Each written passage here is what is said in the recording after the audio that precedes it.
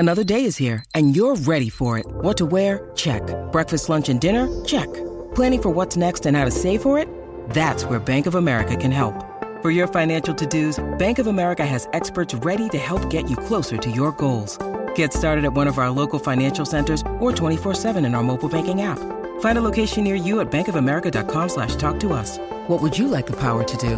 Mobile banking requires downloading the app and is only available for select devices. Message and data rates may apply. Bank of America N.A., member FDIC. When you need mealtime inspiration, it's worth shopping Kroger, where you'll find over 30,000 mouth-watering choices that excite your inner foodie. And no matter what tasty choice you make, you'll enjoy our everyday low prices, plus extra ways to save, like digital coupons worth over $600 each week. You can also save up to $1 off per gallon at the pump with fuel points. More savings and more inspiring flavors make shopping Kroger worth it every time. Kroger, fresh for everyone. Fuel restrictions apply.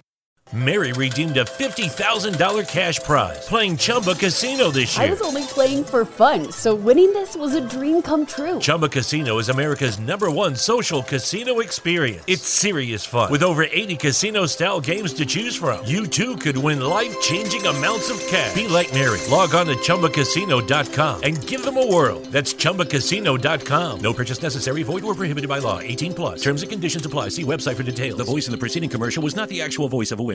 Hey everybody, let me talk to you here for a second. If you haven't heard about Anchor, it is the easiest way to make a podcast. Here, let me explain real quick. First off, it's free. That is the best word in the English language. Free. There's also a creation tool that allows you to record and edit your podcast right from your phone or computer. Anchor will distribute your podcast for you so it can be heard on Spotify, Apple Podcasts, and much, much more. You can make money from your podcast as well with no minimum listenership. That's big. I mean, huge for brand new podcasters. It's everything you need to make a podcast all in one place. Just download the free Anchor app or go to anchorfm.com to get started. You'll never believe it. I mean, I hardly could. Kohl's has epic deals right now, and they're going to make for an epic 4th of July. I got the cutest $6.99 Americana tees, $19.99 tech gear shorts for me, and Toastmaster kitchen gadgets for less than $10. I even got Kohl's Cash and picked up my order in less than an hour. So yeah, cue the fireworks, because these savings are definitely worth celebrating. Select styles. Sale ends July 4th. Some exclusions apply. See store or Kohl's.com for details.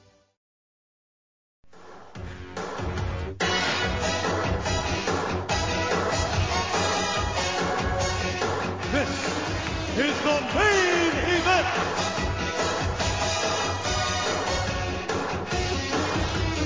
Hello, everyone, and welcome to the main event, Mark's podcast, now on the Unhinged Sports Network. I am your first host, lifelong wrestling fan and cat dad, Troy, and with me, as always, is the WWE Walking Wrestling Encyclopedia and the main event collector. He is the Kid Romeo to my Elix Skipper. He is Greg. What's up, Greg? You are not cool enough to pull off either one of those guys. Well, I went with Kid Romeo for you because isn't he Hispanic? Yeah. So there you go. And so you're black? Well, moving on. There's anything wrong with that. It's just that's what you opened the door on it. I did. I know. Immediately regret. I like you, Skipper. I did too. That was a huge missed boat in TNA. I'm not gonna say WCW wasn't there. They weren't around long enough with him. So what are you talking about, man? He was Canadian. Yeah. As was another guy on this show who was not Canadian. So, yeah. I didn't get that with, like, at least in TNA, Team Canada made sense. Like, everybody on Team Canada was Canadian. So, what the hell with WCW, man? It was like, because it's a well-known fact. You throw the maple leaf on somebody, they become Canadian. Yeah. Yeah, they had Lance Storm. He's like, when you knight people, like, in England, it's like, well, now you're a knight. Like, did he just, like, honorary, like, Canadian knight them? He was the Canadian. Is the Canadian. Yeah. Well, something else, ladies and gentlemen. Last week we covered, or I'm sorry, 2 weeks ago, we covered a show with Elix Skipper on it, and now he's on this show. So we're getting a lot of prime time in, baby. He built this podcast. But today, man, I thought I was going to be a little smart ass and book this show because I was like, WCW greed, whatever. I was really shocked with the quality of the show.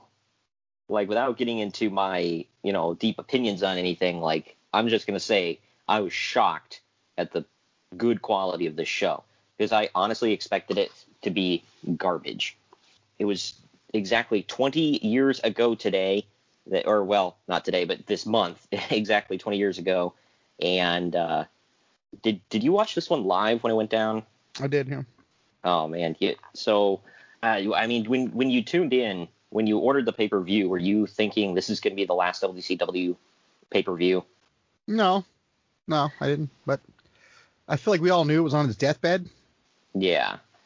I wasn't watching WCW at all during this time, so I had no idea. I had tuned out of WCW I think a year before this. I really hadn't paid attention. So I was oblivious to any of this stuff going on. I wasn't paying attention to that they were on their deathbed. But I kind of wish I would have watched more during this time, because I feel like the sad part was WCW was starting to pick up some steam at this point as far as like quality.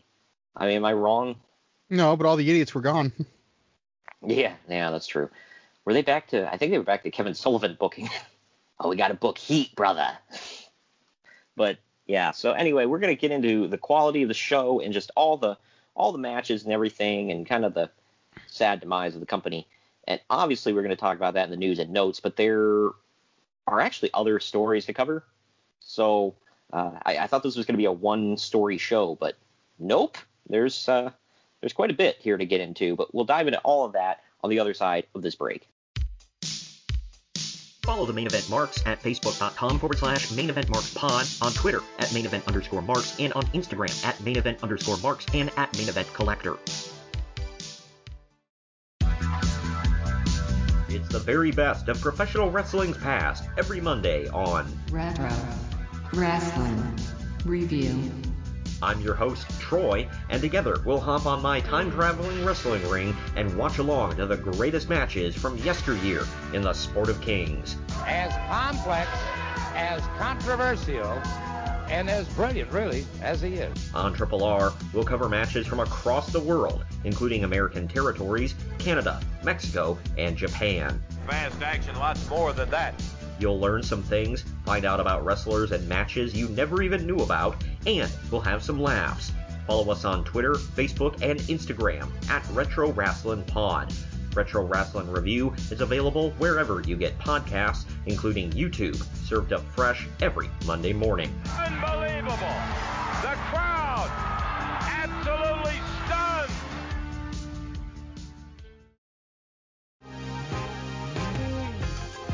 Been thinking about McDonald's all day. Can't get it off my mind. I can already taste it. Ooh, got my mind on my mouth and my mouth ready for some Mickey D's deal. There's a deal for every moment at McDonald's. Right now, get 2 of your favorites for just $3.50. Mix and match a classic McChicken, a hot and spicy McChicken, or a juicy McDouble. Price and participation may vary. Cannot be combined with combo meal. Single item at regular price. The Main Event Marks are available wherever you get podcasts and on YouTube. Now back to the show. All right, we're back for the news and notes, but before we get started here, I want to let everybody know that we are sponsored by Fubo TV and Fanatics. If you're a real sports fan, you're going to want to click on the Fanatics link down below. Greg is a shopper of theirs. He can attest to their quality. And I know you were telling me a couple of weeks ago it's not just jerseys and stuff. I mean, I haven't really done a deep dive into their stuff. What can you really tell us about what they offer? Shirts, hats, workout equipment, masks, the usual stuff. Ah, nice. Yeah. And right now is big sports time. We got NBA, MLB coming up, hockey. I mean, a lot of stuff going on. So, and the NFL stuff is probably on sale at this point. So it's a good time to dive in there and get all your stuff. I think soccer is still going on, NASCAR. So go check all that out. Well, then on Fubo TV, they're not just sports, although they do have a lot of sports, a lot of on-demand sports. They do offer over 100 channels, depending on what region you're in. In my region, they offer over 200 channels. So, and it's a very reasonable price. I mean, they can at least match whatever, because right now I run with Spectrum. and they match Spectrum. I'm actually thinking about switching here if the prices end up going up for Spectrum. So check them out. They got a lot of good stuff, and everything, like I said, is on demand, and you get cloud DVR. Getting into the actual news here, this first one is kind of wrestling related, but I threw it on there because I remember this story because it was such a huge thing in the news at this time. You'll have to tell me because you're a little bit older than me, so you might have been more plugged into the news at this time than I was. Lionel Tate was sentenced to life in prison without parole. Tate was a 12-year-old kid. Oh, yeah, I remember this. Yeah. He was 12 years old, and he ended up killing his 6-year-old sister, and he tried to blame it on a wrestling move that had gone wrong. But the girl's injuries did not match up with the story that he told, and it was reported that she had sustained a prolonged beating that left her with multiple internal injuries that could not be explained by a kid just doing wrestling moves. Tate was only 12 at the time of the murders, and he had just turned 14 recently, and there's been a lot of national controversy over the handing down of a life sentence with no parole to someone so young. I guess from what because I learned most of this secondhand, through like, retrospective stories or my parents kind of, talking about it. I just remember this kid was like so remorseless. And I think when they gave him the life sentence, even he was kind of like, whatever. So I think that's, I'll be out. Yeah, I think that was the whole thing. With that, why they were like, life sentence, no parole, get the F out. But the case made headlines early on when Tate's lawyers tried to get The Rock, Hulk Hogan, and Sting to testify. And then the PTC used the Tate case as ammunition in their war with the WWF. In response, the WWF later sued the PTC and Tate's lawyer. The lawsuit is still pending at the time of this event. Oh, man. Another example of it can only be WWE, right? Yeah, I know, right? Well, the PTC, it seemed like they only came after the WWE. I mean, other people came after the WCW, I can't remember what that, TSN or whatever the hell up in Canada went after them and whatever. But most of the time it was WWF. I don't get it. And I know they were, yeah, and I know at this time they were well far ahead in the ratings, and they were the big dogs in every sense of the word. It just you and I always joke about that. It seemed like WCW skated by with a lot of stuff, steroids included. But something that is equally, well, it's not equally messed up, but it's, anyway. An Insane Clown Posse That can't be good. That's a horrible lead-in. An Insane Clown Posse show was recently canceled after a bomb threat led to a mini riot in Shepherdsville, Kentucky. Some religious group was protesting the show, and after the bomb threat led to the show being canceled, ICP fans began to riot and caused a bunch of damage. It took more than 50 police officers and a bunch of tear gas to clear the area. Vampiro was also at the show. First of all, I'm not laughing at that. I'm just laughing at there was an ICP show in Kentucky. That's what I'm thinking. Like what the hell? I mean, I live in the Dayton area in Ohio, and they can draw a pretty good crowd in Dayton and Cincinnati, but yeah, Dayton. First of all, I have no idea where Shepherdsville, Kentucky is. I assume it's like mid-Kentucky. I don't know, but yeah, it kind of shocks me that in Kentucky. Does Kentucky connect to Michigan? No. I can't do geography in my head this early. Yeah. Okay. No, I'm just like, that might make some sense, but no. No, it'd be Indy, right? Yeah, Kentucky connect. If it depends on what part of Kentucky. If you go north, it either connects to Ohio or Indiana. Because when I think of ICP, man, I think of Kentucky. I know, and a riot, like good grief. So they canceled a show because of a bomb threat, and the people get mad that they were, the authorities were worried about their safety. Like, I get being upset that the show was canceled. True, I want to die if it means seeing ICP. Yeah, right. Like, and I'm not getting off on a political thing here, but like when the lockdowns were still happening and Fozzy did that show at Sturgis, people commented, they were like, so people are literally saying I would die to see Fozzy right now. And Smash Mouth. COVID, dude. Yeah, and Smash Mouth was at the show. So like somebody literally said, man, I would put myself in mortal danger to see Smash Mouth perform live in 2020. man. There you go. But speaking of protests, a national restaurant chain, which Uncle Dave Meltzer was specifically asked not to name, but he says that they're a well-known chain with hundreds of locations in the U.S., is no longer airing Raw at their locations. Apparently, they always aired Raw every Monday night, but on the week that with the Trish Stratus and Vince McMahon segment where Trish had to bark like a dog and all that, the patrons at the restaurant complained, and they said it was basically the same as showing pornography. So the chain has made the decision to no longer show Raw on the TVs in any of its locations nationwide. I mean, I will say if you're going to, I don't know what the restaurant was. All right, I'm going to say hundreds. So it's not like a huge one because he said hundreds, right? Yeah. So I mean, thousands would be like a fast food chain. So I went straight to Buffalo Wild Wings. Were they even a thing back then? I believe so. But I mean, if that is it, and you're going to because some people take their families there, I can get, somebody sees that and they're like, what the hell is on the TV right now? And that segment was effed up by all standards. Hey, man, come on. You can save little Jimmy some sex education classes, dude. Yeah. Somebody asked, I'd seen somebody asked somebody that grew up in the Vegas area. They were like, so how does your dad have the birds and the bees talk with you when you're driving down the road and you just see boobs on a billboard? And he's like, well, that made it a lot easier. That's where milk comes from. My God. B-Dubs, by the way, was founded in 1982. So, in Columbus, Ohio. So we are to blame for B-Dubs. You're welcome. Didn't we eat at one in Columbus? Not Columbus, we did. Oh, New York. No, we had one Cleveland. Cleveland, okay. Right before the Fast Lane. Yeah. And we also had one in Chicago, you and I believe, too, right? Yeah, maybe. Yeah, I think so. Jerry Lawler wrote a long blog post on his website to talk about his leaving WWF. He said that if you want to know how many real friends you have at work, lose your job and see who reaches out. He said that since walking out, he's only heard from a few people, including Jim Ross, Terry Reynolds, Michael Cole, Steve Lombardi, a.k.a. Brooklyn Brawler. Brooklyn effing Brawler.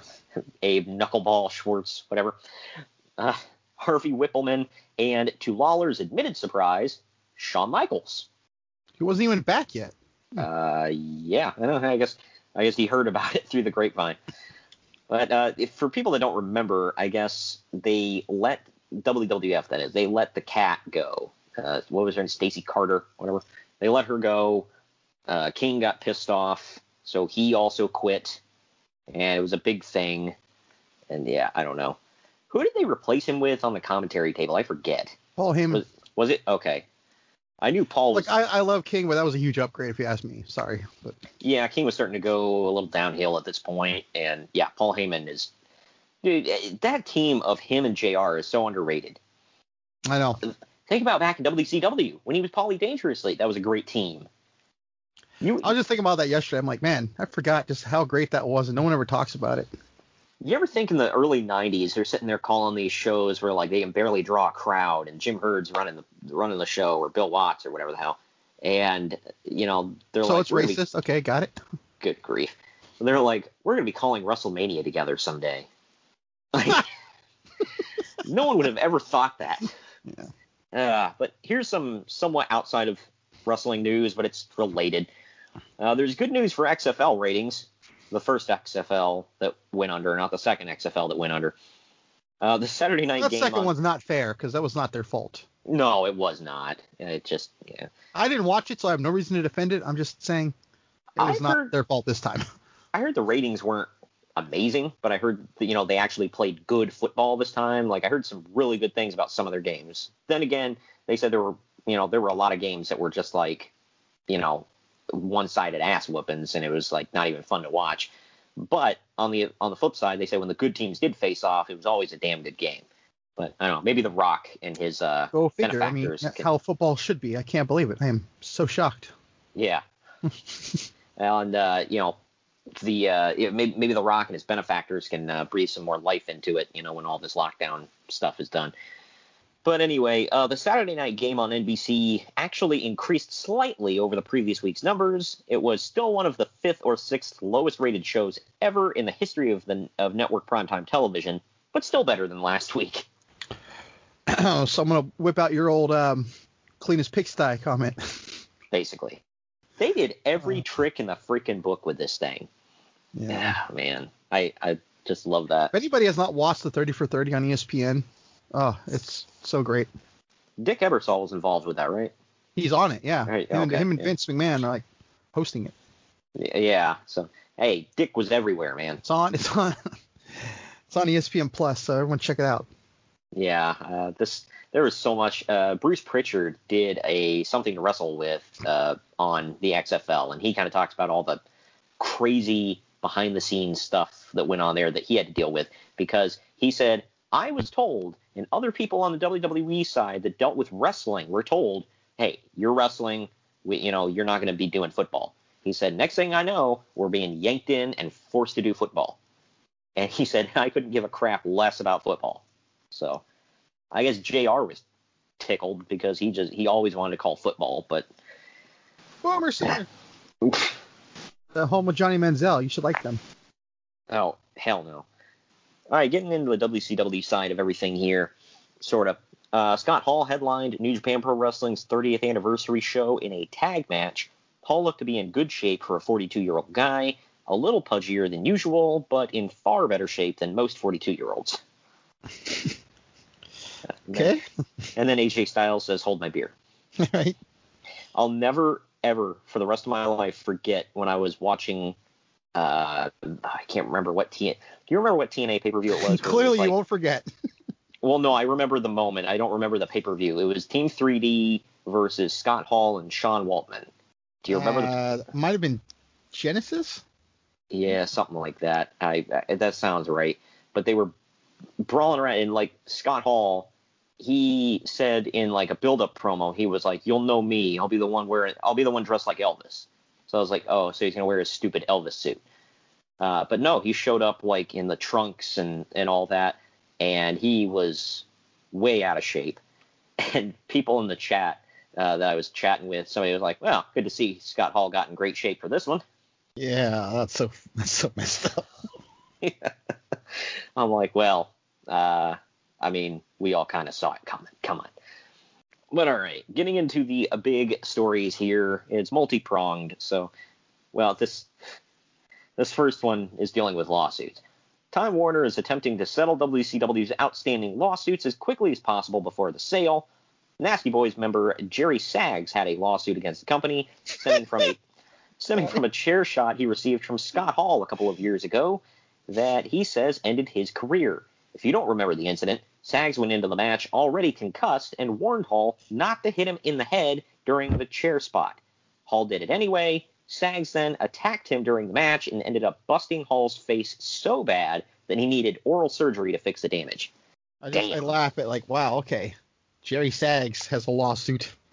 Yeah. Don't treat that man wrong. I had heard about this, though. It's like, that is like, and I know Hall was, messed up on multiple things at this time, but like, that's messed up. Somebody's like, hey, I'm coming off a concussion. Don't hit me in the head with a chair. So he does it anyway. And then Saggs just beats the holy hell out of him to the point where he needs oral surgery. Yikes. But here we go. This one is a little more, all right, anyway, diving into it. You just the lead-ins, man. Yeah. Good Lord. This one, it's going to be hard to say. So, and you'll see why. Speaking of lawsuits, there's some heat on Ric Flair because he's not making things easier for WCW with Sonny Ono's racial discrimination lawsuit. A few weeks ago at a house show, during a match with a cat, Flair called him Sambo. A term, I had to look this up. That is a term for a person of mixed African and Amerindian ancestry. The name then came to be applied to black persons of various degrees of European admixture. So it's a racial slur, in other words. Okay, that's new to me because I thought there was literally like a suplex named Sambo Suplex. There is. So I wonder if that is now a racist name for the suplex. I don't know. Yeah, because I was like, all right, won't be saying that one anymore then. Yeah, I was like, Sambo. I was like, how is that That racist? sounds like a horrible generic version of Rambo or something. Like someone made it and like changed the letter. Like, oh, I can sell it because they changed the letter. Yeah, right. Like the one you get in the dollar store. Yeah. But this one, you just leave it to old people, man. They'll dig out racist terms you've never heard of in your life. But here's another one for you. Then, this week on television, while jawing with fans at ringside, Flair threatened, quote, "I'll Jap slap you." Okay, he loves using that word, doesn't he? He does. I'm like, dude, you can't say that. And I tell, yeah, you're like, Flair, you can't say that. I'm God. Like, you're not God. You're going to get sued for racial discrimination. Stop it. God up there, God down here. God. My word. That, I didn't know Ric Flair was like that, but whatever. Crazy, but yeah. Yeah. All right, here's one. The future of WCW is looking very questionable all of a sudden. As a press time for this event, the company only has 3 shows remaining on the schedule. The Greed pay-per-view on March 18th, Nitro on March 19th, and the Spring Break Nitro a week later in Panama City on March 26th. Well, we know why that was the last one on the booking sheet. It's eerily similar to ECW's situation just a couple of months ago. There's no show scheduled for April, and nobody seems to know what will air in the Monday/Wednesday time slots for Nitro and Thunder during that month. See, I remember that ECW thing because when all that was going on, Paul Heyman was literally at the table on Raw. Like, we don't know what's going to happen. Like, it's clear as day what's going to happen, guys. Yeah, it's like... the guy who runs the show is in the other company now. Wearing an XFL hat. Yeah. No, he wore an ECW hat for quite a while, actually, on there. Oh, really? Yeah. Here's the one that stuck out to me. I didn't know that they moved Thunder to Wednesday. They moved it all over. At one point, it started on Thursday, then they moved it to Wednesday. It was on Tuesday for a minute, back to Wednesday, and then it ended on Thursday, I think. Wow. Good grief. Well, there were plans for a pay-per-view in May in Las Vegas, though no arena is booked yet. And Eric Bischoff has reportedly been planning that as the launch date for the new WCW. Advertising for that pay-per-view is already out, and as of yet, it hasn't been canceled. But Bischoff has been waiting for months for the sale to go through, and it hasn't yet, which has forced them to postpone major storyline plans. Yeah, that was the Big Bang. Obviously didn't happen. They were going to take some time off before the Big Bang, I think. Okay, am I alone in thinking that wouldn't have really helped? I guess the time off, he was like, well, we need to get my regime in place and figure out kind of more of the, it's more or less the office stuff. I mean, from a business standpoint, it helps you reorganize. So I can see. You can't reorganize like shattered pieces of glass. I mean, things broke, dude. Well, yeah, I think he was going to go in there, clean house, and then put his own people in place, and they kind of have to get used to it. It's like, okay, what the hell am I doing? WCW was a complete mess. It was done. It was never going to come back. I would like to think if Bischoff got his hands on it, it might have stuck around for a little while longer. I mean, it might have ended up being more of like what TNA ended up being, you know? Yeah, but back then television contracts weren't that easy, so it probably wouldn't have lasted on TV. And there was no streaming stuff back then. Well, you and I had talked. Well, yeah, it's not coming back. Bischoff had said if streaming stuff was around back then, WCW would still be alive. I have no doubt. So, but I mean, I had heard rumors that they were looking at possibly getting a show on FX. So FX is always the rumor whenever a company needs a home. Have you noticed that? Yeah. WWE, when they left USA the first time, when they were leaving Spike, when TNA was getting a new deal, AEW was talked about with FX. That's like a thing. Wow. So it's like, I don't know, take that for what it's worth, but every company has said maybe FX. Well, I guess he said what actually killed it all, and we'll talk about this more next week, but was when they canceled, like Time Warner came in and just canceled all the shows. It was like, no more wrestling on the networks, and that's when Bischoff's benefactors are pulled out. It was like, we're done. All we wanted was the TV. But yeah, they were still pulling in higher ratings back then than AEW is now. That's what's baffling to me about why AEW's on TNT. I don't get it. Like, what changed? How the way people look at ratings. I mean, that's the simplest answer. People don't look at ratings the same way anymore. Because I've always said, like the shows that you and I grew up on and loved that stuck around for like ever and even before our time, most of those shows would not last long as they did in today's TV. Like, it just, things have changed so much. And like, I've seen shows now that get good ratings on TV that have been canceled because their streaming numbers aren't very good. And I'm like, who cares about streaming numbers when you're doing good television ratings? But apparently that matters. I don't know. Well, it's happening with The Walking Dead. I mean, yeah, the ratings are going to suck this season because the first 6 episodes are already on AMC streaming service. So. Yeah, that. I said it's like, you know what? I'll wait. I think it's more fun that way anyway, but that's just me. Either way, there have been snags in the negotiations between WCW and Fugent in recent weeks. Fugent Media is the what Eric Bischoff is working with to try to buy WCW. Fugent originally agreed to purchase the company for around $70 million, but then lowered their offer to $50 million when WCW's financials for January came in, which were even worse than last quarter. WCW is losing an estimated $5 to $7 million each month. If the deal does go through, Bischoff still plans to shut down the company for several weeks.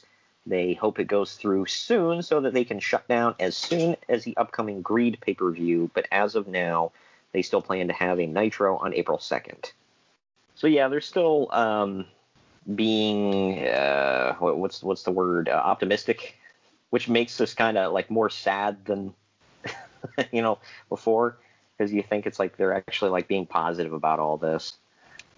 Kind of like the ECW thing, when we were talking about that a few months ago, where it's like they were trying to be positive, and Paul Heyman was like, "Oh, we can turn this around." And it's like, no, you can't. Well, you got to convince them otherwise. He knew he was on his way out. Yeah. With Paul, I mean, our point was, you were saying it's like, well, ECW is kind of his baby, and it's like, I feel like Eric Bischoff had like a love-hate relationship with WCW, because on one hand he was like, I built it to where it is today, like, I made it profitable and good and like an actual viable thing, but at the same time he just hated the company he worked for.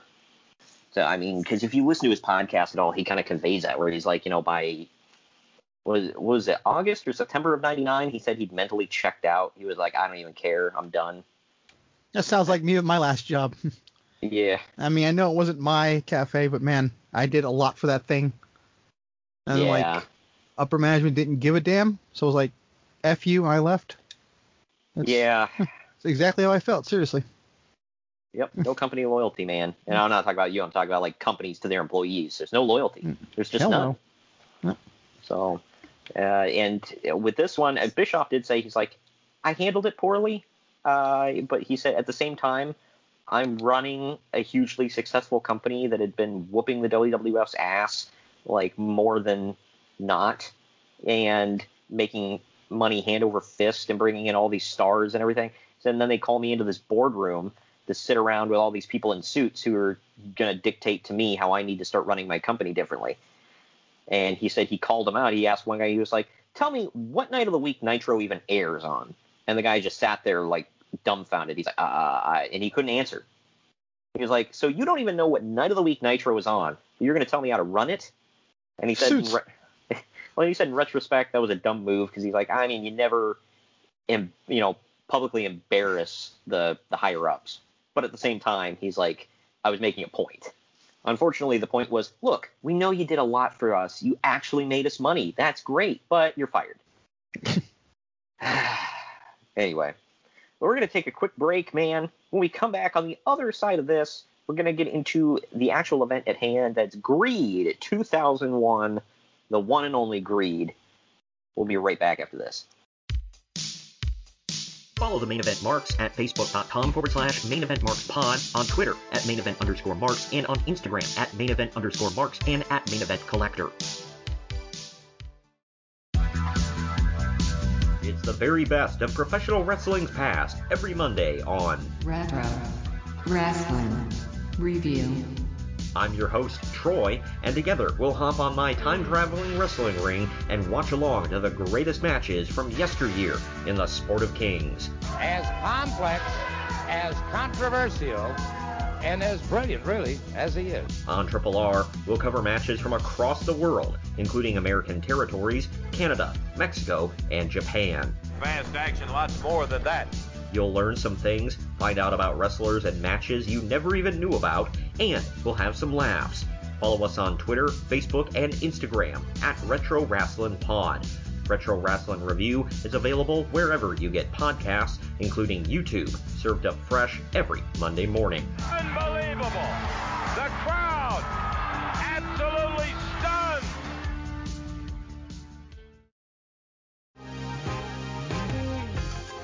Been thinking about McDonald's all day. Can't get it off my mind. I can already taste it. Ooh, got my mind on my mouth and my mouth ready for some Mickey D's deal. There's a deal for every moment at McDonald's. Right now, get 2 of your favorites for just $3.50. Mix and match a classic McChicken, a hot and spicy McChicken, or a juicy McDouble. Price and participation may vary, cannot be combined with combo meal, single item at regular price. The Main Event marks are available wherever you get podcasts and on YouTube. Now back to the show. All right, we're back from break, but before we dive into the event at hand, make sure if you are not listening to us on the Unhinged Sports Network, we play every single Wednesday night at 8 p.m. Eastern Time. We go live, and if you miss us, if you're listening to us now and you didn't catch the beginning of the show, you want to hear the whole thing, we air again tomorrow night at 6 p.m., and we've got various replays. Find out all over social media. Check the schedule. It's unhingedsn.airtime.pro. You ready to talk about greed? Yeah. One of the 7 deadly sins. I like how it was sin, Super Brawl, revenge. Now we get greed. I wonder what the other ones were going to be. Theft, lust. Yeah, I was going to say, are they going to have a lust pay-per-view? A gluttony pay-per-view? It was good in theory. I think they used the 3 good ones: revenge, sin, and greed. But past that, then it kind of starts going downhill. But this Welcome to Lust. Special host will be Missy Hyatt. Yeah, right. Oh, good grief. Hey, Missy, how was your 50th plastic surgery? I'm sorry. Anyway. Leave me out of that. The date was March 18th, 2001. I always forget. Is that your birthday or around your birthday? It's 3 days before. 3 days before. Okay. I have to keep that in mind because there's something I want to send your way for your birthday, but we'll get into that later. Anyway, this is, now that I'm thinking about it, March 18th. This is airing March 17th, so we are actually, or I'm sorry, this is airing March 10th. We are airing this 8 days before the exact anniversary of this, 20 years. Crazy to think about. And in 8 days, by the way, sign up for Peacock, because WWE Network's going live on Peacock. So unless you have Comcast, you already have it. Eat me. But yeah, so it's weird to think about WCW's been dead for 20 years at this point. Anyway. The tagline for this was, I don't get this. The tagline was, it's all or nothing, baby. Hey. That's a foreshadowing. Wake up. It's more nothing. But yeah. Man.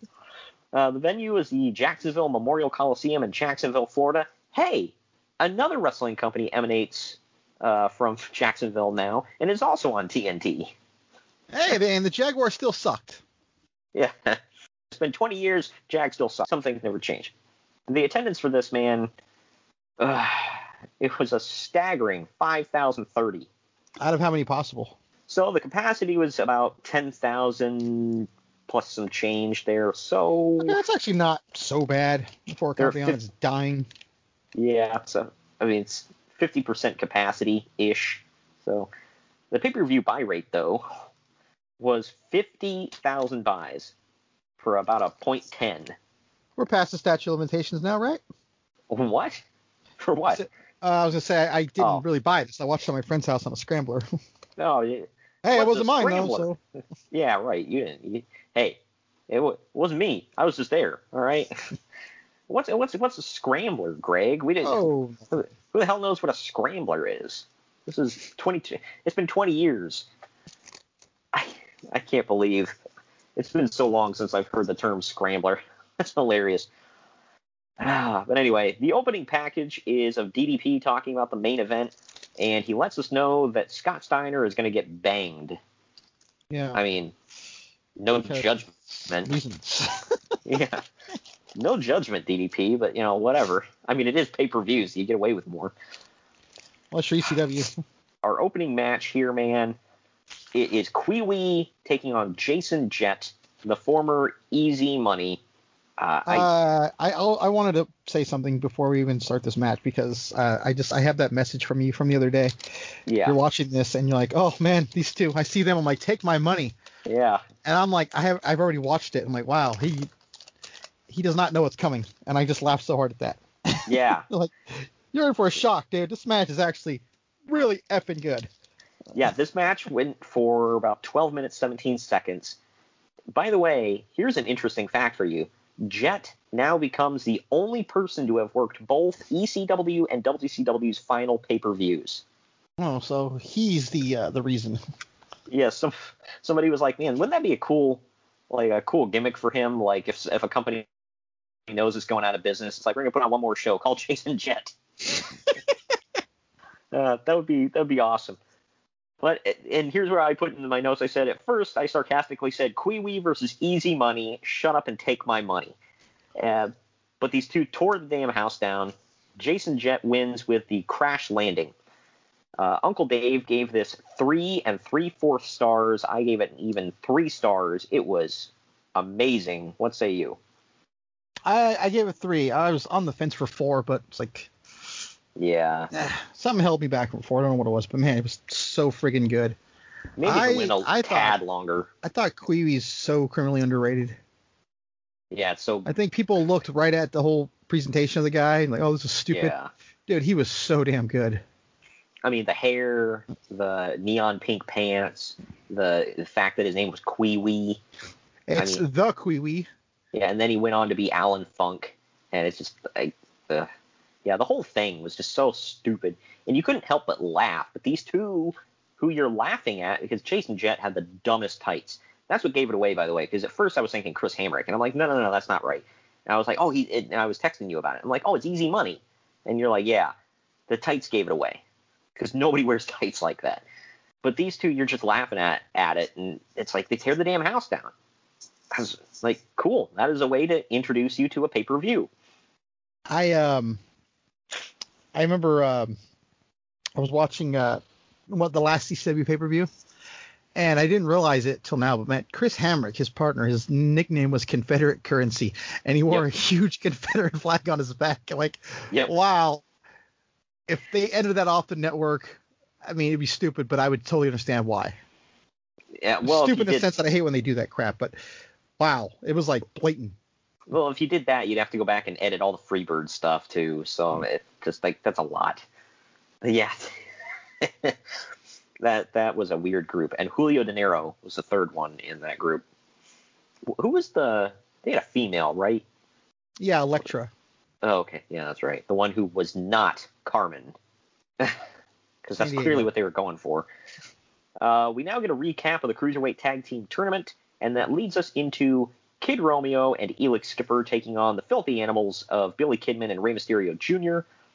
It is the finals for the WCW Cruiserweight Tag Team Title Tournament. It went just shy of 14 minutes. Mysterio comes out wearing a cross between his mask and Mankind's mask. So I was like, what the hell? But in the end, Kid Romeo catches Mysterio in a springboard moonsault attempt and drops him with the last kiss for the win. Even though this was mostly a spot fest, this match blew me away. Kidman and Mysterio had been told for weeks, apparently, that they were winning this tournament, but then it got to the day of the show, and they were told, never mind, you're losing. And then didn't they end up winning the titles like the next night on Nitro or something like that? No, they won at the last ever Nitro. Oh, okay. I never defended them because Ray didn't come right over. Kidman did, but yeah. And I like how he goes to WWE and they're like, look, quit wearing jean shorts and a wife beater. You got to look like an actual wrestler here. Well, he wore those for a while. When did he switch to the biker shorts? I think at the same time he cut his hair. Yeah.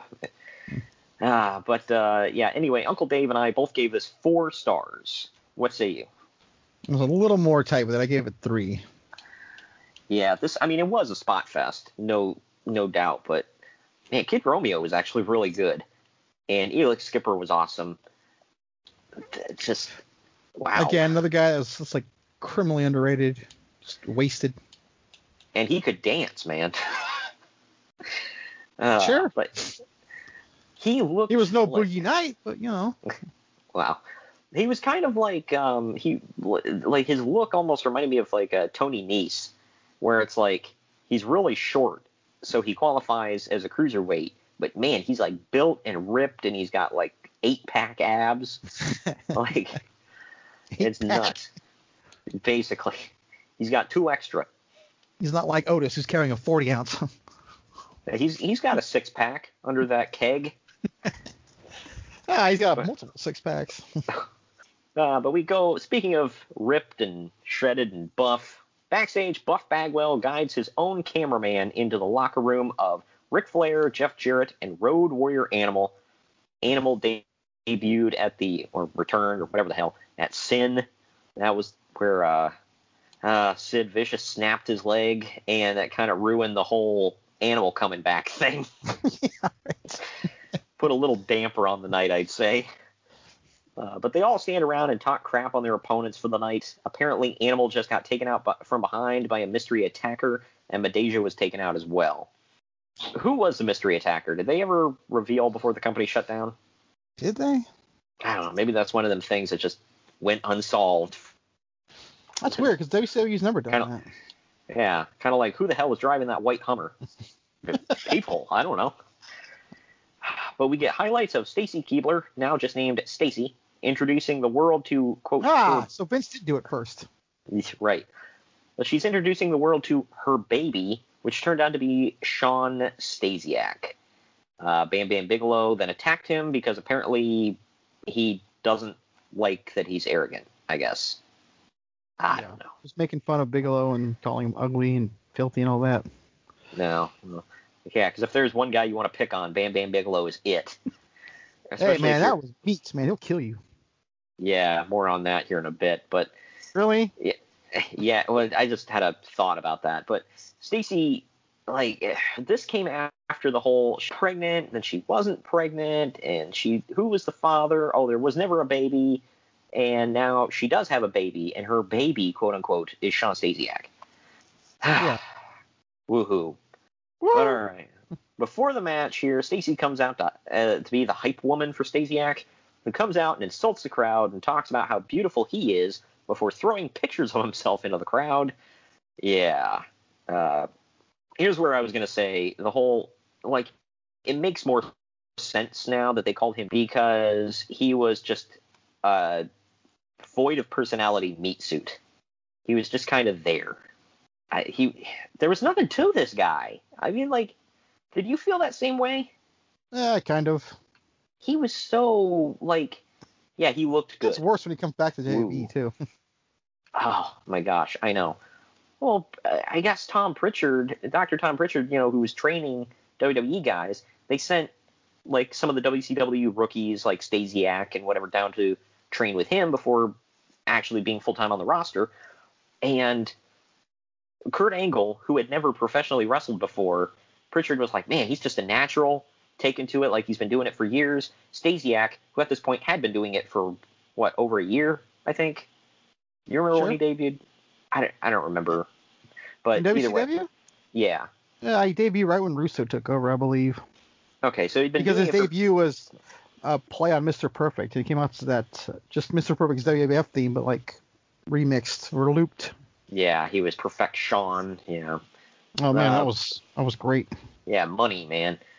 But so he'd been doing it for about a year and a half, at this point, and his father was a wrestling legend, Stan Stasiak, and they said he's like a first day rookie. They're like, he can't even bump properly. So I don't know. And I guess but he looks pretty. Yeah. Yeah, and this is his, like, third frickin' nickname in this company, by the way. And like I said, it's been a year and a half. He is now Sean the Star Stasiak. Sean the Star. They keep giving these young guys nicknames that were like wishful thinking. Like, and you and I both said we like Chuck Palumbo, but they called him the Main Event and then the Event. And it's like, what? No. And then put them together and you got the perfect event. Yeah. No. I'm not even joking. I know. And then Sean was the Star and Perfect Sean and blah, blah, blah. But anyway, Sean with Stacy is taking on Bam Bam Bigelow. This went just shy of 6 minutes, mercifully. Tony Schiavone and Scott Hudson are having fun during the show, and they clearly don't give a crap anymore. If you listen to their commentary, Tony seems like he's just given all the Fs he can give. He's harvested them all out of his garden, and it is now empty, and he has no more Fs to give. So he's just having fun. The commentary is actually pretty good. Him and Scott Hudson have a good thing going on. I said this match could have and should have been on free TV. Not that we have much more of that. But Stacy distracts the referee while she tosses hairspray to Sean Stasiak, who sprays it in Bigelow's eyes, and then he hits the Hangman's Neckbreaker on Bigelow for the win. Uncle Dave gave this a half a star. I give it a star and a half. What say you? A whole star. Whole thing sucked? Yeah, it's just yikes, man. But a security camera. Oh, did you? By the way, Sean Stasiak still does, like, I mean, obviously not right now, but he still does, like, independent promotion wrestling stuff. Yeah. Like he'll just pop up in the indies every now and then. It's like, who the hell is booking Sean Stasiak? Well, it's not his dad. Yeah. Security camera footage shows from earlier in the day when Ernest the Cat Miller tells Miss Jones she needs to stay in the back while he takes care of Canyon. This was a thing on the show, by the way. Had this been going on for a while where there's not a single person doing interviews on the show? Yep. Like, it's all security camera footage or somebody talking to a camera. Like, not to a person, to a camera. Yeah. Hey, I think Scott Hudson was out of work or something. Huh? It's like, did you guys, like, want to save money on interviewers by doing that? I mean, don't get me wrong. I think some of this stuff was, like, the locker room stuff where they're, like, talking to a guy off camera or something. Yeah, I mean, it was different. It was original. But, like, the security camera stuff, it's kind of, I don't know, it's pretty dumb. More on that later. But we're now treated to, and I say treated, dripping with sarcasm here. We're treated to footage of the new cruiserweight tag team champions going behind each other and strapping each other up.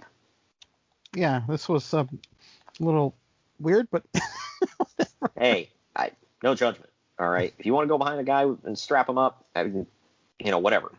You could have picked some better words for that. No, I couldn't. That's what they did.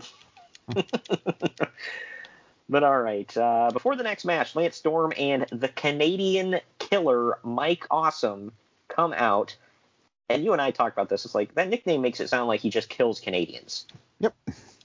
Like, but then I started thinking about it. It's like, well, I didn't even think about that, because it's like, then you think Chris Benoit only cripples Canadians. Because he was the Canadian crippler for the longest time. I'm going to leave that one alone. But yeah, this, like, you talk about a guy who they couldn't figure out what the hell to do with him. They were like, yes, we got Mike Awesome. By the way, you're going to be, 5,000 things within, like, a year and a half. Not only that, it's like they worked so hard to get him. Like, there's a huge controversy. I know. He comes in. For what?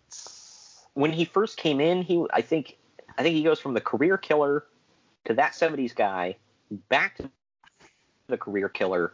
Now he's the Canadian killer. What? Yeah. Whatever. I mean, at least we got to see him with that sweet ass mullet, so that was something. You gotta look for silver linings. He cut his hair off. I know. That was the worst part of this whole thing. I don't care about the Canadian stuff. But anyway, Storm and Awesome come out to the ring. Both former ECW guys, by the way. They tell everyone to stand up for the playing of the Canadian national anthem. It never plays. I felt like Storm switched back and forth between doing a wrestling promo and being legit, because I like how it never plays. And then he's like, come on, guys, I've been doing this for 8 months. You know the drill. But they're eventually interrupted by the music of Hugh Morris. Yes, Hugh Morris. I like how they make this seem like it's a huge thing, by the way. Like, commentary's like, oh my gosh, the Laughing Man, Hugh Morris is back. Like, cool? Like, who wanted this back? Yeah, it's like, yay, I guess. I mean, it's better than General Erection, but, like, is it, though? But is it? Yeah, it's like a slight step up. We can't even make dick jokes anymore.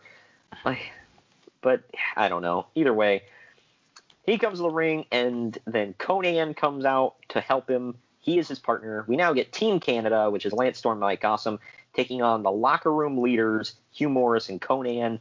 It went about 11 and a half minutes. This was a thing they pushed during this match, by the way, that they kept going on about how everyone in the back, just they respect Hugh Morris and Conan. They are the epitome of locker room leaders. And I'm like, who gives a crap? Like, why are you pushing this so hard? It sounds like you're trying to convince yourselves, not me. Because, when I think of the guy that all the people in WCW need to go to for their advice, it's Hugh effing Morris. General effing Erection. I could buy it more with Conan. Because, maybe the luchadors would go to Conan for, he's their... Yeah, for their smoke. Wow. They wanted to smoke. But he was legit, I guess, basically the head of the luchadors in WCW. I guess he did most of their negotiating for them with Bischoff and the like. But, Hugh Morris? All right. But anyway, to the match here. When Hugh Morris goes up top, Lance Storm distracts him. This allows Awesome to hit a running Awesome Bomb for the win. Uncle Dave gave this a half a star. I actually thought it was decent. I gave it 2 stars. What say you? I gave it 1. I hated it. I like Team Canada. I mean, maybe not together, but I like them individually. I love Lance Storm. That's all I'll say. I like Lance Storm and Mike Awesome. I don't hate. I mean, you can't tell by how we just buried him, but I didn't hate Hugh Morris. I didn't think he was terrible, and I like Conan. So I don't know. I bumped it up a little bit for that. But I feel like this is Conan's last match. Probably, yeah. He's on the last Nitro, and hell of a way to go out. Yeah, right. Well, was he on the next night? Maybe, Nitro? But I'm blanking. Yeah, I don't know, but here we go with this one, man. To the back, we get more security camera footage. Clearly, I know what's coming. Dustin Rhodes is asking Dusty if he's getting ready for their match while Dusty's reading a newspaper. Dusty keeps going on about how he's going to make his ass really smelly for when someone kisses it tonight, and then he has somebody bring in a giant tray of burritos. Not like a big plate of ribs, like a Texan would eat or something. Well, no, you gotta build up the gas, Greg. So burritos. This is what the American Dream Dusty Rhodes is doing. Talking about how he's going to make his ass really stanky so that Ric Flair can kiss it. What are we doing? Well, it's not just Ric Flair. It's also Jeff Jarrett. Hold on. Now, yeah. Ric Flair and Jeff Jarrett must kiss that posterior, that ample posterior of Dusty Rhodes. But now we go to Buff Bagwell, who sits down with Rick Steiner in his locker room, asking what Rick's going to do to Booker T tonight.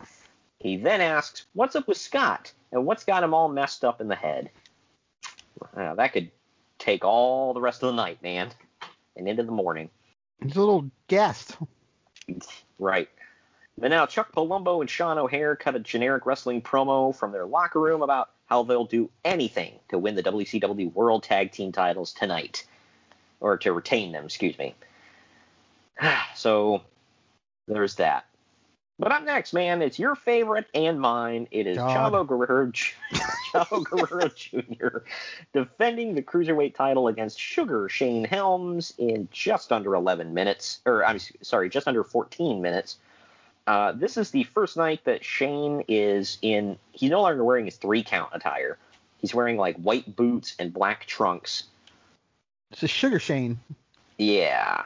He looked so super skinny, by the way. I was like, damn, dude, do you eat?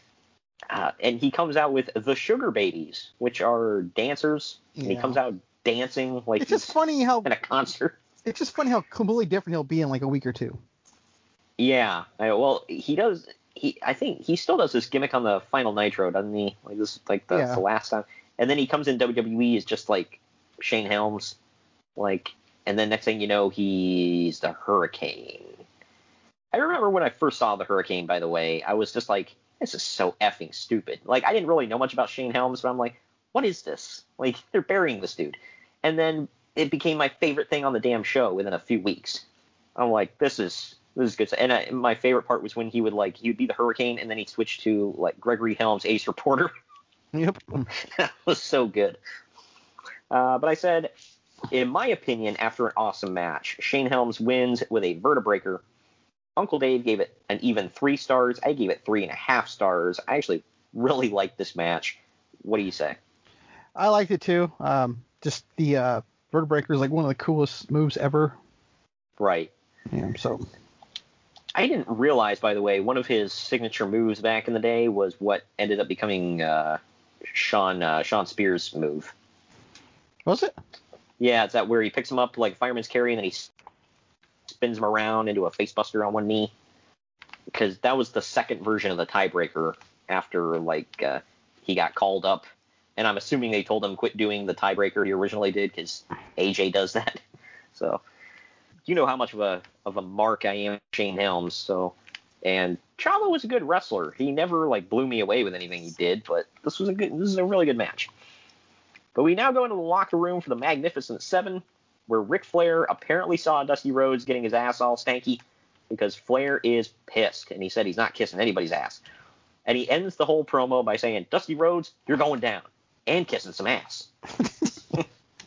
I'm like, this is the dumbest thing I've ever seen.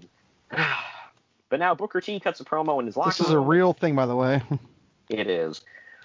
Booker T cuts a promo in his locker room against Rick Steiner, telling him to save the drama for his mama and, quote, don't hate the playa, hate the game. I thought it was save the drama for Oprah. What the hell? I thought that was the saying. No. But yeah. Some people said back in the day, save the drama for Oprah. No, this one was save the drama for your mama. And no, I know what it was. I heard it. Yeah. I like how he was getting over the whole don't hate the player, hate the game thing at this point. And to your credit, you said he should have brought that back during his WrestleMania, was it 18 build-up? 19, yeah. Oh, 19 was about the hair, dude. What are you talking about? Yeah, right. Not about the drama or hating players. But all right. Before the next match, Totally Buffed, which is Buff Bagwell and Lex Luger. Real name. They cut a promo where they talk about all the titles they've held and about ending the career of Bill Goldberg. Spoiler, this promo lasted longer than the match itself. Yeah. It is Sean O'Haire and Chuck Palumbo defending the WCW tag titles against Totally Buffed. It went a total of 54 seconds. You heard me right. Total buff of 54 seconds. Totally Buffed. Too much time for Totally Buffed. Good grief. Totally Buffed gets no offense. Palumbo hits 2 jungle kicks. O'Haire hits 2 Shanton bombs. And Totally Buffed gets squashed. Buff Bagwell and Lex Luger apparently complained bitterly about putting over Palumbo and O'Haire. Finally, they agreed to do the match, scheduled for 8 minutes originally, but then they decided to go into business for themselves, so they ended up letting O'Haire and Palumbo squash them in under a minute, and they oversold the finish to a ridiculous degree for several minutes after. Apparently, a lot of agents and even the wrestlers backstage were said to be furious at this, which, you know what? I totally buy that story. I don't know about you. I just don't understand what's wrong with Palumbo and O'Haire. Well, they're rookies, Greg, and they were the great Buff Bagwell and Lex Luger. By God, look at them. Shut up. What? I guarantee that's what they were thinking. Disco Inferno actually talked about Lex Luger. Apparently there was supposed to be an angle that they were throwing around where Miss Elizabeth was going to be hot for Billy Kidman and do like a MILF angle or whatever. And Lex Luger had it axed because he said it makes Elizabeth look old. And they were like, everybody can do the math. They know how old she is. Yeah, right. So it's not like they were hiding it. But Uncle Dave gave this -1 star. I just gave it a dud. What say you? 1 star. I don't even know why it was a star. It wasn't even really a match. No, it was. Honestly, like when I watch these sometimes, I'm like doing other stuff, and I look up, like, wait, I didn't even take a note. I had to rewind it. I'm like, wait, was that quick? Yep. Scott Steiner is seen doing chin-ups in the shower before shouting at the camera. Oh, yeah, because we needed to see that. Yeah. Well, and then he had to ask Medeja how many he did because, it's all about the numbers. Yep. But he starts shouting at the camera about how he's going to beat up Diamond Dallas White Trash. There it is. I knew it, man. People kept saying he never said that. I guess he did. I remember him saying that. Yep. It was Diamond Dallas White Trash. Like, what the hell, man? We now get video footage of Kanyon being a psychopath and beating up Ernest Miller and M.I. Smooth, and that led to this match. Just call him Smooth. M.I. Smooth, by the way, was apparently Ernest Miller's limo driver. I didn't watch a lot during this time, like I said. That was Ice Train, by the way. Oh, yeah, because, we needed to repackage Ice Train. Got to keep him on the payroll. And they freaking did. I mean, it makes sense for Ernest Miller to have a crew. I will say this. I dug the pairing of him and Miss Jones. I thought they were pretty good together. Yeah, because she actually did stuff. Yeah, she was talented, and she was – because most of them, like the young people in WCW at this point, it's like, man, they have no acting chops whatsoever, and Russo made them act a lot. Well, Miss Jones could actually act.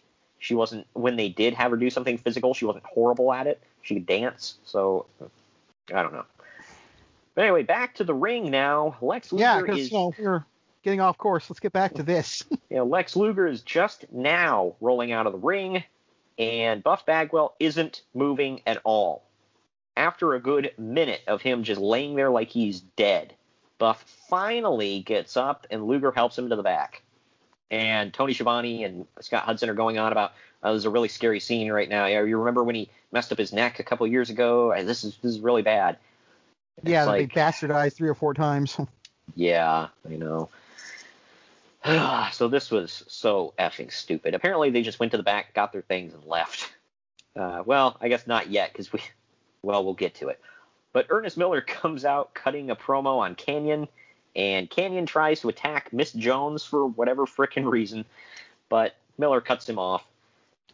I like how he just pushes right past Ernest Miller to go after Miss Jones, like he's not going to do something about it. Maybe he only want to fight with a woman. I don't know. Yeah, right. But this is Kanyon versus Ernest the Cat Miller with Miss Jones. It went 10.5 minutes. Hey, by the way, do you remember when the cat told Miss Jones, you need to stay in the back? I'm going to handle this on my own. I'm sure she will. Forget about that. That's not important. The referee gets knocked out from behind. Kanyon and Miss Jones get into it, and some shenanigans happen. She finally kicks Kanyon, setting him up for the feliner as the referee wakes up to count the pin. Uncle Dave gave this 1 3/4 stars. I gave it even 2 stars. What say you? I gave it 1. I thought it was interesting, and I like what Miller and Kanyon can do in the ring together, but yeah, just this is weird. Well, in a few weeks, Kanyon would become the MVP of the Alliance. So there's that. What? Who better than Kanyon? Everybody. Nobody except for Stone Cold Steve Austin. Yeah, exactly. I love that. After the match, I'm better than Kanyon. Yeah, that's why I'm changing it to nobody's better than Kanyon except for Stone Cold Steve Austin. Good grief. After the match, Kanyon jumps Ernest Miller before dropping him with a flatliner. Excuse me. And then he's about to do something to Miss Jones when M.I. Smooth runs down with a chair to chase Kanyon off. My God, it's the return of M.I. Smooth. Yes, he's here. Ice freaking Train. Yeah. whatever. I guess this was a moment, sorta. A moment we'll never forget. I don't know. A moment in time. The greatest moment in the history of our great sport. But now Buff I still Bagwell, maintain it's okay for him to use that as long as it makes sense. Yeah. Buff Bagwell argues with Lex Luger backstage about whether or not Luger threw the match. Yeah, he threw this. Oh, something was thrown apparently. Yeah. They then agree to get their stuff and leave, which I'm sure they did. We now see the Rhodes. Anybody was crying. No. We now see the Rhodes in their locker room again, where Dusty apparently ate the entire tray of burritos, and he says that he's got it all worked down into his saddlebags. Okay. Which I'm gonna leave that alone. But up next, we get Rick Steiner defending the United States title against Booker T. This goes for 7.5 minutes. Booker is beating on Steiner. Steiner ducks a kick. The ref gets bumped, sort of. Like Booker kind of like taps him with a boot, and he has to sell it like he's dead. Steiner then gets in control until Shane Douglas hops a guardrail. Rick gets on the second rope. Douglas blasts him in the head with his hand cast, knocking him down, and then Booker hits the bookend for the win. Uncle Dave gave this a 1/4 of a star. I gave it 1.5 stars. What say you? I gave it 1. Remember, we were starting off so hot this event too. I know. This one was I thought it was okay, like 1.5 stars worthy, but it was so sloppy. That ending, like I said, he like love taps the referee, and then he sells it like he just got shot in the cheek. And then when Shane hits Rick Rick acted like he forgot what the finish was, because Shane hits him in the back, and he just kind of like falls off the rope and turns around like, what the hell? Like he didn't just get hit with a cast. I don't know. But backstage, Animal finds Buff Bagwell laid out on his face. Luger accuses Animal of attacking Buff. I don't know if we ever find out what the hell happened here either. No, I think after this, the Magnificent Seven is just gone. Ah, lovely. Real name, by the way. Yeah. So I'm maintaining that Turner owns the rights to that movie. He has to. But we now see... Quit trying to make sense of it, please. Yeah. We now see play-up video for the next match where Ric Flair tried to sign Dustin Rhodes to his team, and Dustin said to shove it. He literally said shove it. So Jeff Jarrett dresses up in a fat suit and impersonates Dusty Rhodes on Nitro. I will say I laughed a little bit. Of course you did. It was kind of funny. But he then has Ric Flair dress up as Dusty Rhodes, and Jarrett beats him up until Dusty himself and Dustin run in and beat them both up. I'm sorry. It was stupid, but a little funny. But now Ric Flair comes out with Road Warrior. Sorry. It was. Ric Flair comes to the ring with Road Warrior Animal, but Animal gets sent to the back by referee Charles Robinson. Flair, by the way, is wearing a floral print Hawaiian shirt, slacks, and loafers. That's what he's wearing for this match. But he grabs a mic and he says he's not dressed to... He's going on vacation right after this. He's want to change. Yeah. It's like when I wear sweatpants to the gym. It's like I can just slip these back on after I'm done. It's fine. I can wear them wherever. I don't want to have to change. But Flair grabs a mic and he says he's not dressed to wrestle, and he won't wrestle, saying Chosen One will take them both on by himself. I didn't notice this until years down the line. He always calls people by their nickname. Like Jesse Ventura was just Body. Oh, yeah, he called him Body. Yeah. And Jeff Jarrett was Chosen One. He never called him Jeff or Jarrett. He just called him Chosen One. And there was other ones, too, that he would just use their nickname. And I'm like, why is that a thing with you? Did he call Arn Enforcer? He called him Double A a lot. But Jeff Jarrett and Ric Flair, this is up next. They take on the team of Dusty and Dustin Rhodes, where the losers kiss the winners' asses. That is a real stipulation. An ass kisser Belly match. burrito eating ass. Hell yeah. Meanwhile, if this was in the WWF and Dustin was Goldust, he would have been all over the stipulation. This went about 10 minutes. Here's the thing that got me. After everything we've seen, And this is the year 2001. Dusty was obviously more out of shape than, ever, because he's not a wrestler at this point. Flair wasn't in the greatest of shape at this point, dressed like how I described him. When they go face-to-face in the ring, that's the pop of the entire night. Like, the crowd blows the roof off, and all these guys did was look at each other and tie up. Every old person and their mother is there. Right. In the end, Jarrett and Flair attempt doing double figure fours in the middle of the ring on the Rhodeses, but Dusty and Dustin both kick them off at the same time. They collide. Jarrett flops out of the ring, and then Dustin rolls Flair up for the pin. Uncle Dave gave this 2 and a 4th star. I gave it 2 stars. What say you? I gave it 2 only because I had a lot of fun laughing.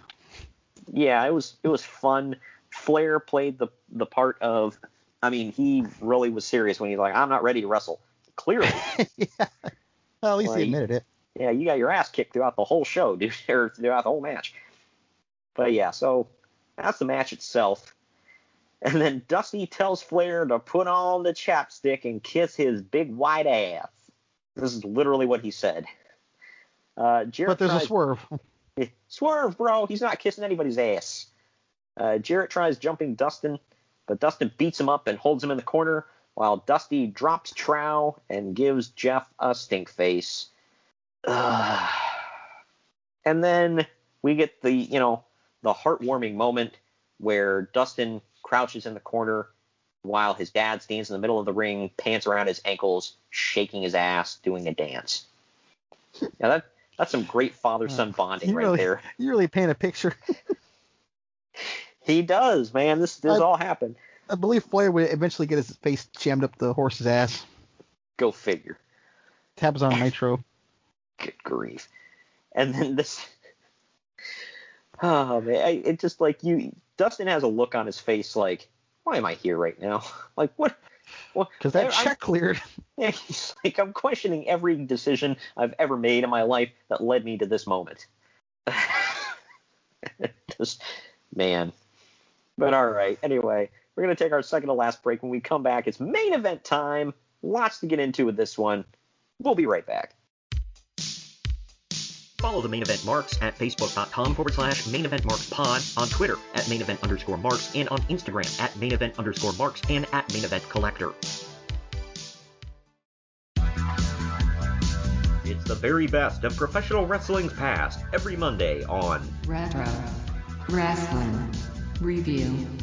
I'm your host, Troy, and together we'll hop on my time-traveling wrestling ring and watch along to the greatest matches from yesteryear in the Sport of Kings. As complex, as controversial, and as brilliant, really, as he is. On Triple R, we'll cover matches from across the world, including American territories, Canada, Mexico, and Japan. Fast action, lots more than that. You'll learn some things, find out about wrestlers and matches you never even knew about, and we'll have some laughs.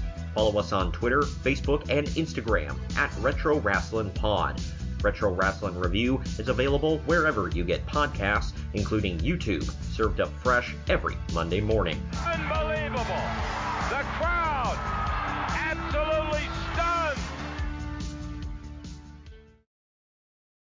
Hey guys, this is Gabby Douglas. If you have an active lifestyle like me, hydration is key.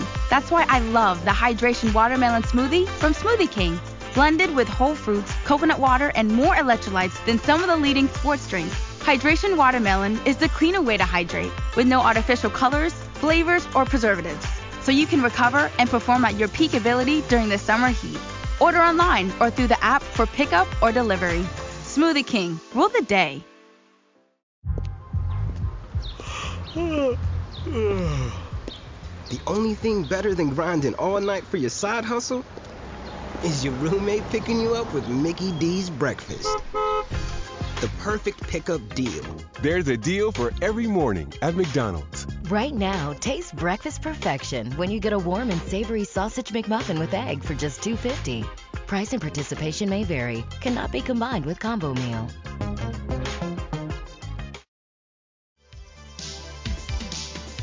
The Main Event Marks are available wherever you get podcasts and on YouTube. Now back to the show. All right, we are back.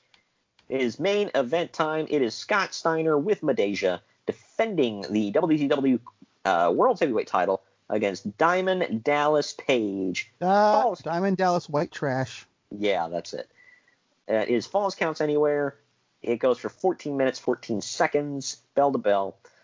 I got a comment on, I always forget, because like I said, I didn't keep up with WCW during this time. I really liked DDP's theme during this era. How did you feel about it? I hated it. Really? Yeah. Man, I don't know. I thought it had like great energy to it, and it was just like, I was like, damn, that's a pretty damn cool theme. Obviously, I like his other one better, but this one just, I don't know. He did say when he was doing an interview, he said the surviving members of Nirvana actually tried to sue WCW over his theme, but they made sure, I guess Jimmy Hart knew exactly how to change the notes just enough so that it would hold up in court. So, hey, Jimmy Hart's good for something, man. Sounds like the old Vanilla Ice thing where you changed one beat. Yeah, apparently that wasn't good enough because he did have to pay up. So, but anyway, I said it blows my mind that they were still able to spring for Michael Buffer at this point. The only thing I can think of is they paid him up front for X amount of dates. Or like he just had a contract that they had to honor. Yeah, well, that's what I'm thinking. It's like man, guess we have to. It's like, you think I'm gonna say that Buffer had, wasn't paying attention. He was like, as long as I'm getting paid, I'll say ready to rumble for anything. And that became apparent after a while. Scott Steiner takes something from a fan and smashes it over DDP's head, and then he pie faces that fan. That fan was Paul London. Did you notice that? He did. Well, I mean, I didn't notice it then, but I know now. But yeah. Well, yeah. At that time, I think Paul London was like probably training in Texas to be a wrestler. Texas. But both men get busted open. DDP finally hits the Diamond Cutter, but Rick Steiner pulls the ref out of the ring. Scott blasts DDP with a world title, and right in the but face that's with the not belt. But that's not enough. DDP is pouring blood. Scott can't put DDP away, so he beats him up with a lead pipe, a gigantic effing lead pipe that I have no idea where he got it. Yeah, I guess that lead pipes are us, dude. Oh, well, yeah, that's true. He goes in the extra large section, because everything's got to be extra beefy for Big Papa Pump. Oh, good Lord. But he beats him up with a lead pipe, and he locks in the Steiner recliner. DDP passes out. Steiner wins it. I will say it was extremely overbooked, and all of Steiner's title matches had a crap ton of shenanigans, but I liked it. Uncle Dave gave it 3.5 stars. I gave it an even 3 stars. What say you? I gave it 2. It was fine. You didn't like it? I've seen way better between these two. Oh, well, yeah, but I don't know. Like I said, tons of shenanigans. Had to do that, but it was fine. Brawling throughout the arena they tried to give the fans their money's worth. I'll say that. Give the people what they want.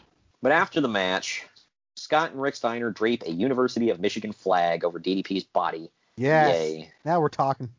Yeah, I'm not going to make the joke I want to make. I'm trying to keep it clean. But anyway, and then Scott beats DDP up some more with his lead pipe. He's got to make sure he's good and dead. And that is the end of Greed.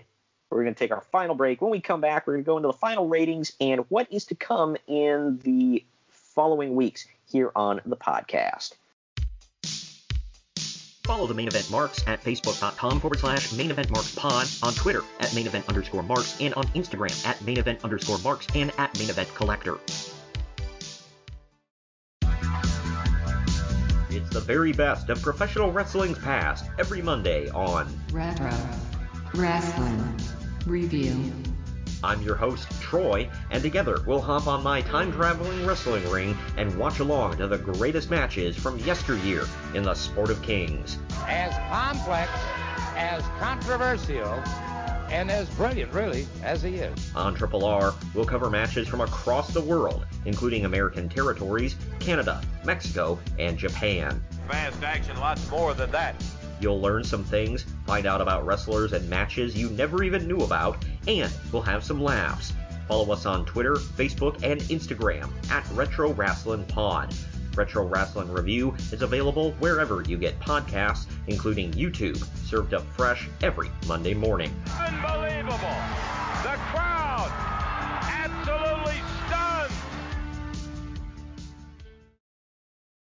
No one really tries to be unsafe online. Enter address for free tater tots. But every time you give up info and privacy... So I gave your birth date for free parking. That's how I got this robe. You may give up some safety too.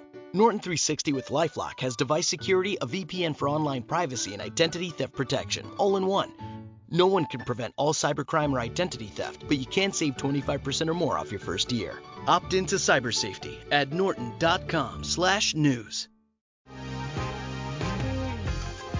Been thinking about McDonald's all day. Can't get it off my mind. I can already taste it. Ooh, got my mind on my mouth and my mouth ready for some Mickey D's deal. There's a deal for every moment at McDonald's. Right now, get 2 of your favorites for just $3.50. Mix and match a classic McChicken, a hot and spicy McChicken, or a juicy McDouble. Price and participation may vary. Cannot be combined with combo meal. Single item at regular price. The Main Event marks are available wherever you get podcasts and on YouTube. Now back to the show. All right, final break is over, and now final ratings time. Internet Movie Database gives this 6.2 out of 10. CageMatch.net gives it 6.75 out of 10. I actually gave it a 7 out of 10. What say you? I think I'm right there with you. I said C-. Yeah, I mean, it wasn't amazing, but it was a really good show, I thought. It had some high points to it. It was enough to keep me intrigued. There was some stuff I feel like should have just been on a Nitro, and they shouldn't have hoisted this onto people for money. But, you know, it is what it is. I mean, it's not going to be perfect. They got 50,000 suckers. Right. Not you. I mean, you watch it, but you didn't have to pay for it. You know what I'm saying? Yep. But anyway, that does it for that, man. That is Greed 2001, WCW's final pay-per-view ever, and we are 20 years removed. Nuts, man. Just absolutely nuts. But next week, we're also going 20 years in the past for this one. We are building up to WrestleMania next month in April. So building up, we always cover WrestleMania. We're going to always cover WrestleManias in March. And this one is possibly the best WrestleMania ever. I know you don't necessarily agree, but we're covering WrestleMania 17 or X7, whatever the hell you want to call it. This was from April of 2001. This was post WCW shutdown. Lots and lots to talk about on this show. I've already put together the show notes. It's going to be a big one. That's all I got to say. It's going to be good.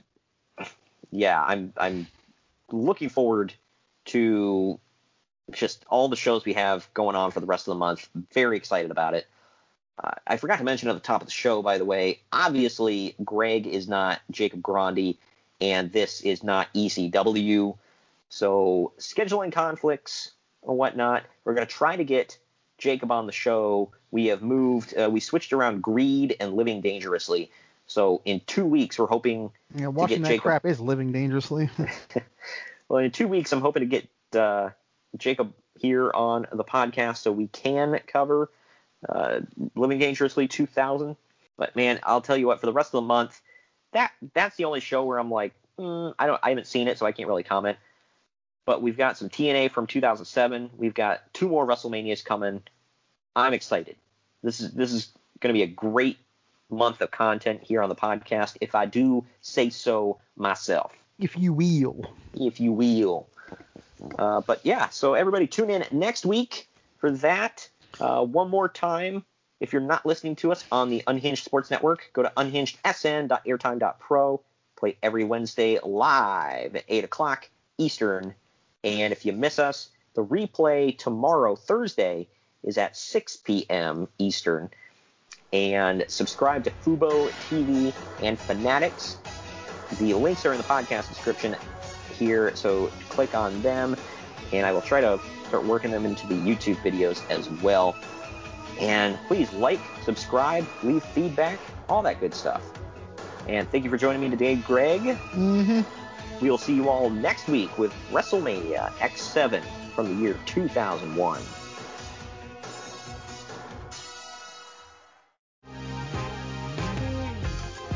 Been thinking about McDonald's all day. Can't get it off my mind. I can already taste it. Ooh, got my mind on my mouth and my mouth ready for some Mickey D's deal. There's a deal for every moment at McDonald's. Right now, get 2 of your favorites for just $3.50. Mix and match a classic McChicken, a hot and spicy McChicken, or a juicy McDouble. Price and participation may vary, cannot be combined with combo meal, single item at regular price. Been thinking about McDonald's all day. Can't get it off my mind. I can already taste it. Ooh, got my mind on my mouth and my mouth ready for some Mickey D's deal. There's a deal for every moment at McDonald's. Right now, get 2 of your favorites for just $3.50. Mix and match a classic McChicken, a hot and spicy McChicken, or a juicy McDouble. Price and participation may vary, cannot be combined with combo meal, single item at regular price. Mary redeemed a $50,000 cash prize playing Chumba Casino this year. I was only playing for fun, so winning this was a dream come true. Chumba Casino is America's #1 social casino experience. It's serious fun. With over 80 casino-style games to choose from, you too could win life-changing amounts of cash. Be like Mary. Log on to ChumbaCasino.com and give them a whirl. That's ChumbaCasino.com. No purchase necessary. Void where prohibited by law. 18+. Terms and conditions apply. See website for details. The voice in the preceding commercial was not the actual voice of a winner.